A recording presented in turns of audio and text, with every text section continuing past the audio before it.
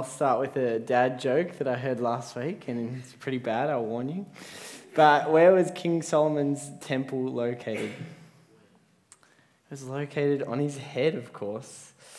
Anyway, for those who don't know me, I'm Josh. It's a privilege to be here. Always love coming down to One Hope. You might have seen me at Generate before, or I think I've preached here in the morning as well. I also study down the road in Wantirna, MST. But yeah, always encouraged to come here and see what you guys are doing in the community. This message this morning is not super Father's Day focused. However, we will be looking at the great model of Abraham, who is a forefather to us all.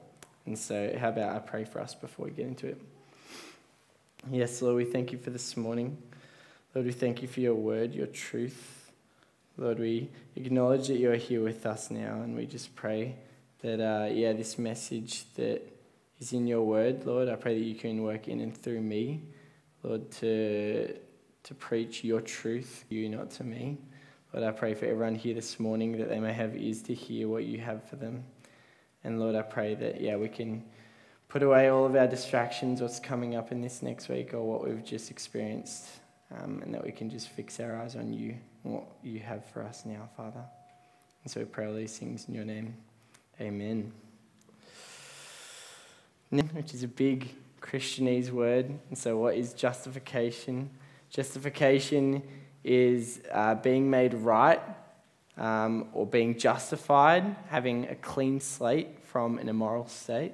And for us Christians, that means it refers to how we're made right in God's eyes from our original sinful nature. And so as we look at this topic, maybe it will be familiar to some of us and maybe it will be new to some of us. I encourage you, let's try and look at it with fresh eyes and be reminded of God's goodness this morning. And so growing up, I don't know about you, but I grew up in a bit of a conservative household, and I was convinced when I was younger that playing footy on a Sunday meant that you weren't going to heaven. I wanted to play footy. I did Oz kick. I thought I was pretty good. But I wasn't allowed to play footy on a Sunday because that's not what Christians do. That's what I got taught. I also got taught that, I didn't get taught, but I also thought in my head that those who didn't come to church on Sunday weren't going to heaven, that those who worked on Sundays weren't going to heaven, or even like topical things. I thought people with tattoos weren't going to heaven. Now, of course, none of these things are correct. And as a young boy, I was very curious growing up, and so I'd ask my parents these questions, in which they probably got sick of after a while.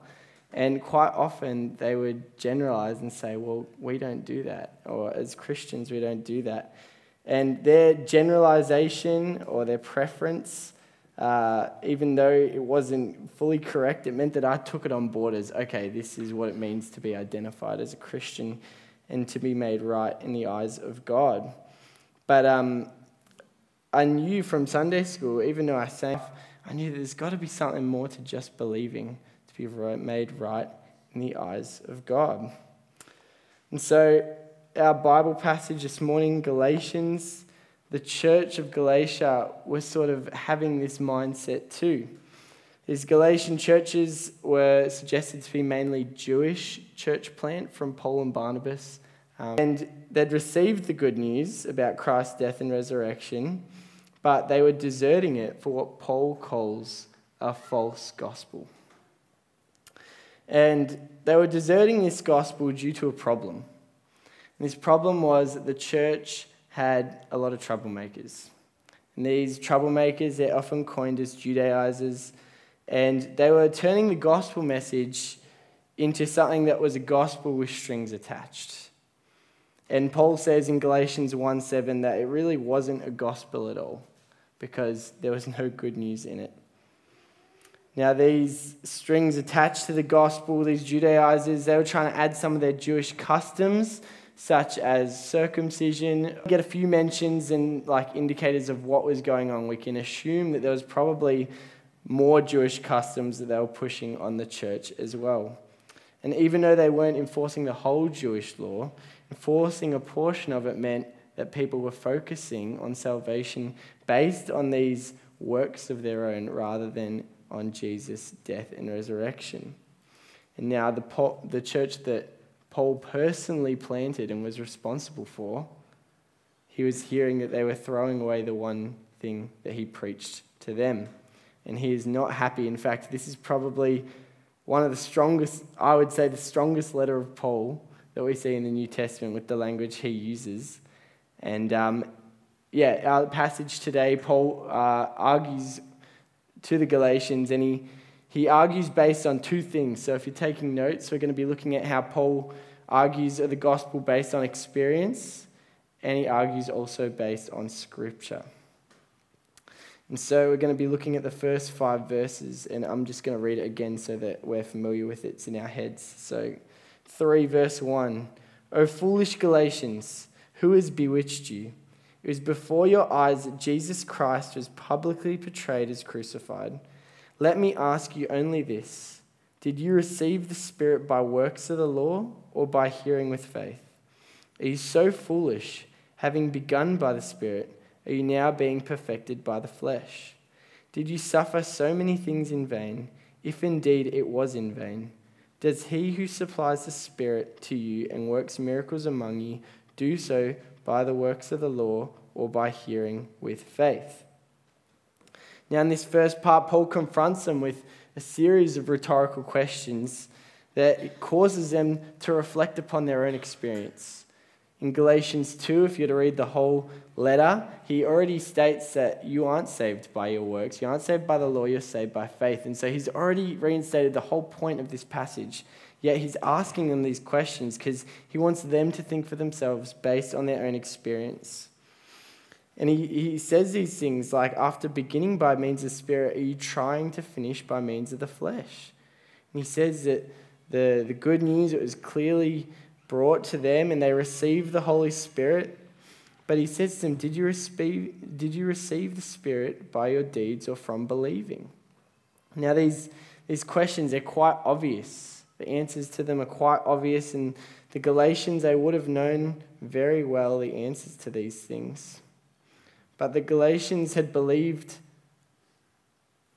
And then Paul says, have you experienced receiving this good news for nothing then, if it really was in vain?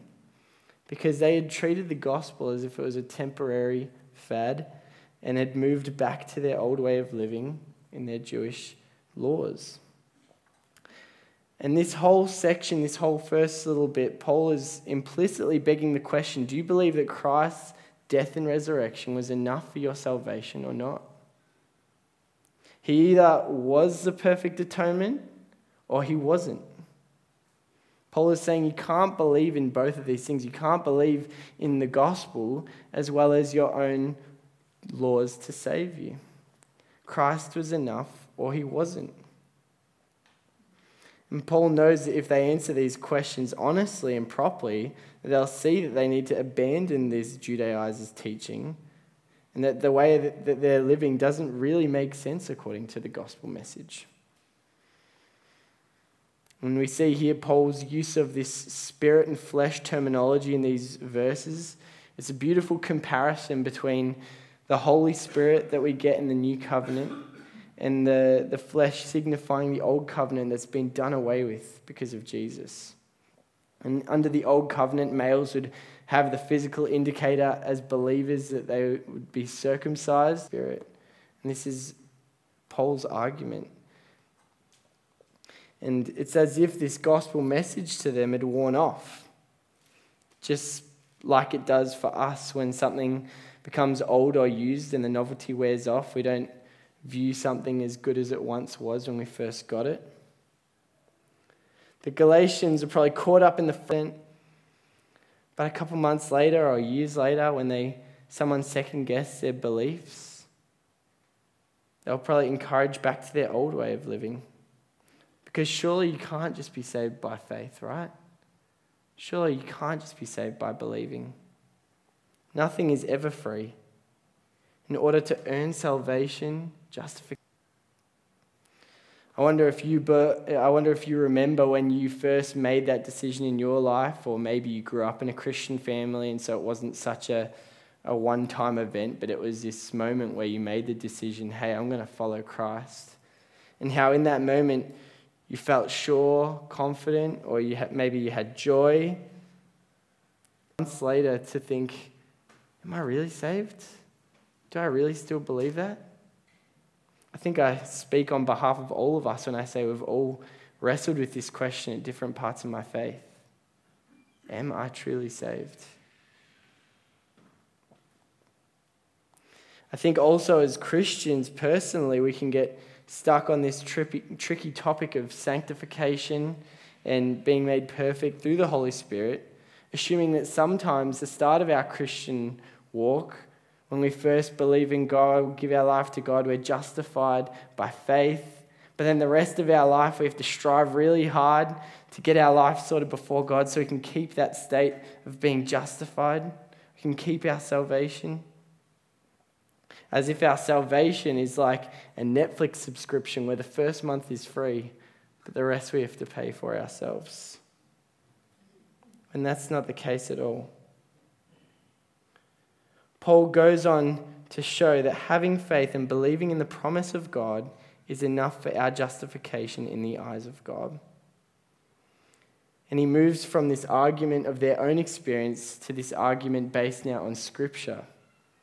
And I'll just read from verse 6. He introduces Abraham and he says, just as Abraham believed God and it was counted to him as righteousness, know then that it is those of faith who are the sons of Abraham. And the Scripture, foreseeing that God would justify the Gentiles by faith, preached the gospel beforehand to Abraham, saying, in you shall all the nations be blessed. So then, those who are of faith are blessed along with Abraham, the man of faith. For all who rely on works of the law are under a curse.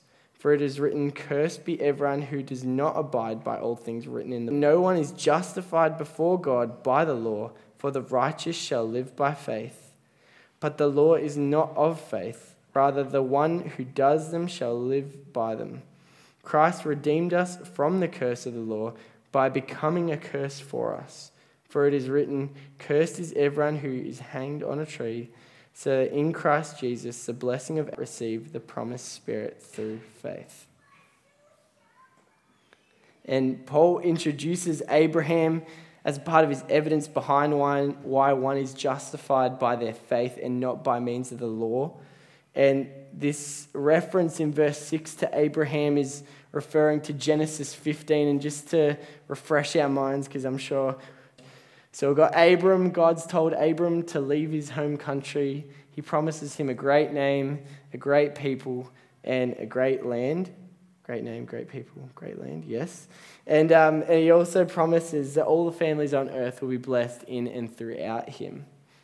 And so I'm going to read a bit from Genesis 15 to what verse 6 is referencing. And I want us to pay attention because just like we do sometimes, doubt our salvation, doubt our justification, and doubt the promises that God has for us, so here Abraham is too. And so it says in Genesis 15, 2-6, we see Abram said, O Lord God, what will you give me? For I continue childless. And Abram said, behold, you have given me no offspring, and a member of my household will be my heir. And behold, the word of the Lord came to him, this man shall not be your heir, your very own son shall be your heir. And he brought him outside and said, look toward heaven and number the stars. If you are able to number them, then he said to him, so shall your offspring be. And Abram believed the Lord, and it was counted to him as righteousness.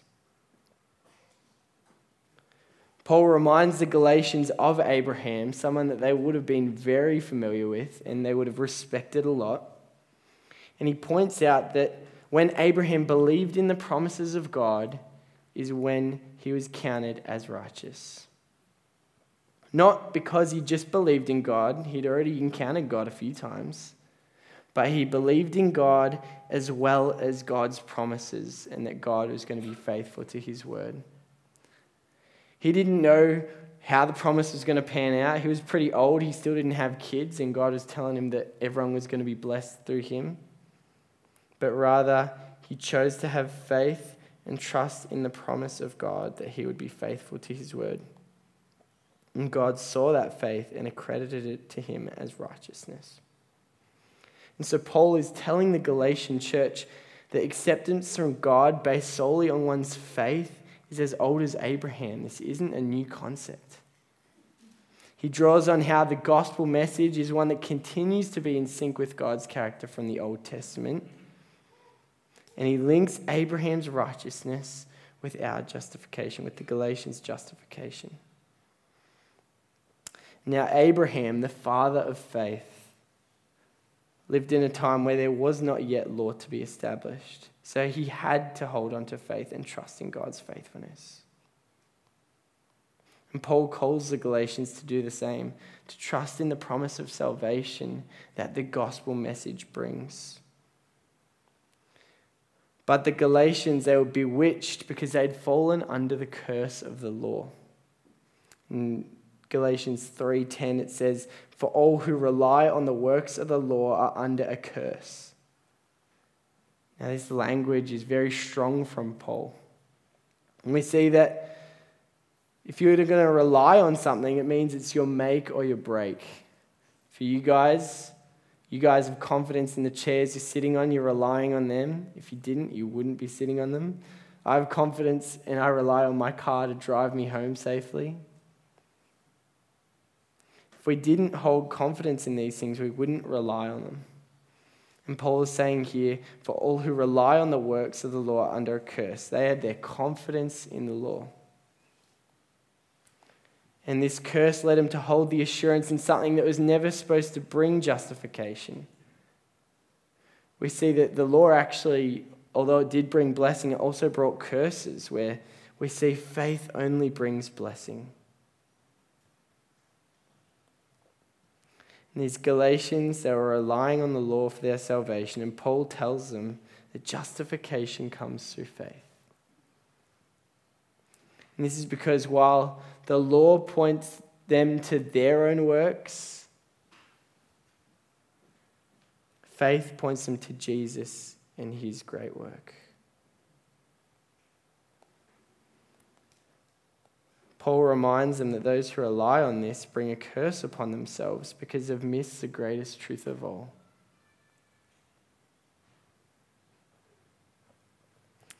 It's evident that throughout Paul's letter, he's very Jesus-focused. He starts off by mentioning Jesus was clearly portrayed to them, and he talks later about Jesus becoming the curse. And so he's hitting the Galatians. And when people were executed in the Old Testament, it was generally by stoning.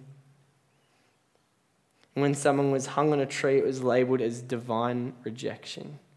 You had to be the worst of the worst.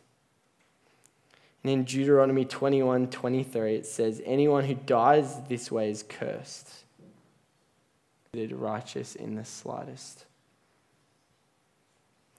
And Paul reminds them of this connection and the importance of it, making the connection that they would have been very familiar with, reminding them that Jesus' sacrifice, he was on a cross, he was hung on a tree.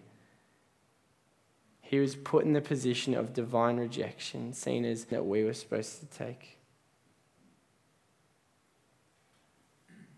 Christ became the curse so that we might be freed from it, so that the Galatians might be freed from it, so that all who build their life and rely upon Christ in faith will be justified and saved. It can be easy to read passages like this and see the flaws in the Galatians' thinking and be like, oh, well, they're silly for thinking that, like we wouldn't do that. But when you reflect on your own life, on your own Christian walk, on your own church, we can sometimes fall into a similar trap. We accept Jesus as our Lord and Savior, but similarly to how they neglected the truth of justification, we as churches, as Christians, can sometimes neglect the truth that the gospel brings because of our so-called laws that we hold on to. Whether those laws look like attending church every week, tithing every week, reading your Bible every day. Whatever we view in our mind is what it looks like to be a Christian, to be justified in the eyes of God. Whenever we get caught up in these issues is when we easily find ourselves getting legalistic and lost within a system that forgets the heart of the gospel and what is required for us in our faith. Tithing's a great thing, going to church, great thing, reading your Bible, great thing. I encourage you all to do that. I'm not saying that you shouldn't do that. But what I'm saying is when we depend on these things for our salvation, for our justification, is when we become cursed like the Galatians, because we're focusing on our efforts. When we depend on our own efforts, our own works, is when we believe in this pseudo-type salvation where we believe that only our own choose to read our Bibles. When we can clearly see here that salvation is dependent on Christ's sacrifice alone, and whether or not we believe that. And when we do believe that, we enter into that promise of salvation, just like how Abraham, when he believed, he entered into that promise that all nations would be blessed through him, even though so often we can know this and we can know that our works don't save us, but we can still live our lives subconsciously as if it does, because we like to take ownership. We don't like charity. We take great pride in earning things. But we can't let our pride get in the way of our salvation. After this message, what is the bottom line that you rely on? Does your assurance of your salvation come from faith in Christ and what he achieved at the cross? Or does your assurance rely on how you live your life and the efforts that you have? Now, some people will probably come up to me after the service asking about James, because he talks about something a bit different in regards to this topic.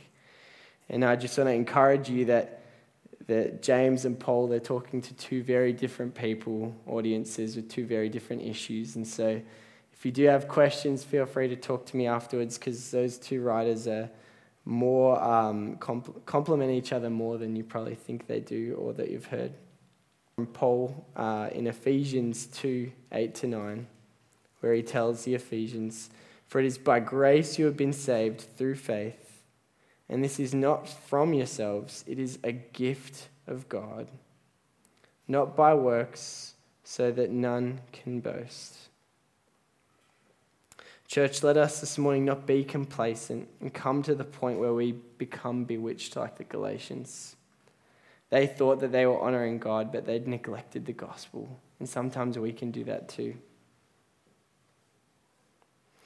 If we believe in the promise that the gospel message brings and we enter into that, we don't have to worry about our deeds, because they'll be a natural byproduct of our love for Christ. In fact, Paul talks on in Galatians 5:6 that it's not about our deeds, but it's about faith working through our love for Christ, and that's an active thing. Faith is an active thing. It's a natural byproduct. And I don't know about you, but sometimes I can find it hard to have gratitude sometimes or have love. But the more we read his word and the more we focus on him, the easier it gets. And that's why it's so important to be a part of a Christian community, so we can remember this truth. But at the end of the day, our works cannot be the thing that we stand upon on the day of judgment, undermining the ultimate sacrifice that Jesus paid for each one of us to be justified and reconciled to God. So what do you rely on for your salvation? Where is all your hope placed? Let me pray. Yes, Lord, we thank you for your word, your truth. Lord, we thank you for your Son, who you gave to die on a cross, Lord, to take our place. Lord, we know that he wasn't deserving of that. We know that we deserve that place, God. Christ is sinless, righteous, perfect. while we are sinful, unrighteous. And Lord, we can be so quick to desert you in your truth. So Lord, we thank you for that this morning. Lord, we thank you that we have role models such as Abraham, that we're able to look back on and see the faith that he had and the trust that he had in you, that you were going to be faithful to your word. And Lord, I pray for us this morning as we go out. Lord, help us in our faith, in our belief, in our trust in you. Help us to hold on to that promise and to enter into it knowing fully that you are a faithful God. And Lord, you are so faithful to us. And we are eternally grateful for that. So we thank you and we love you, Lord. Amen.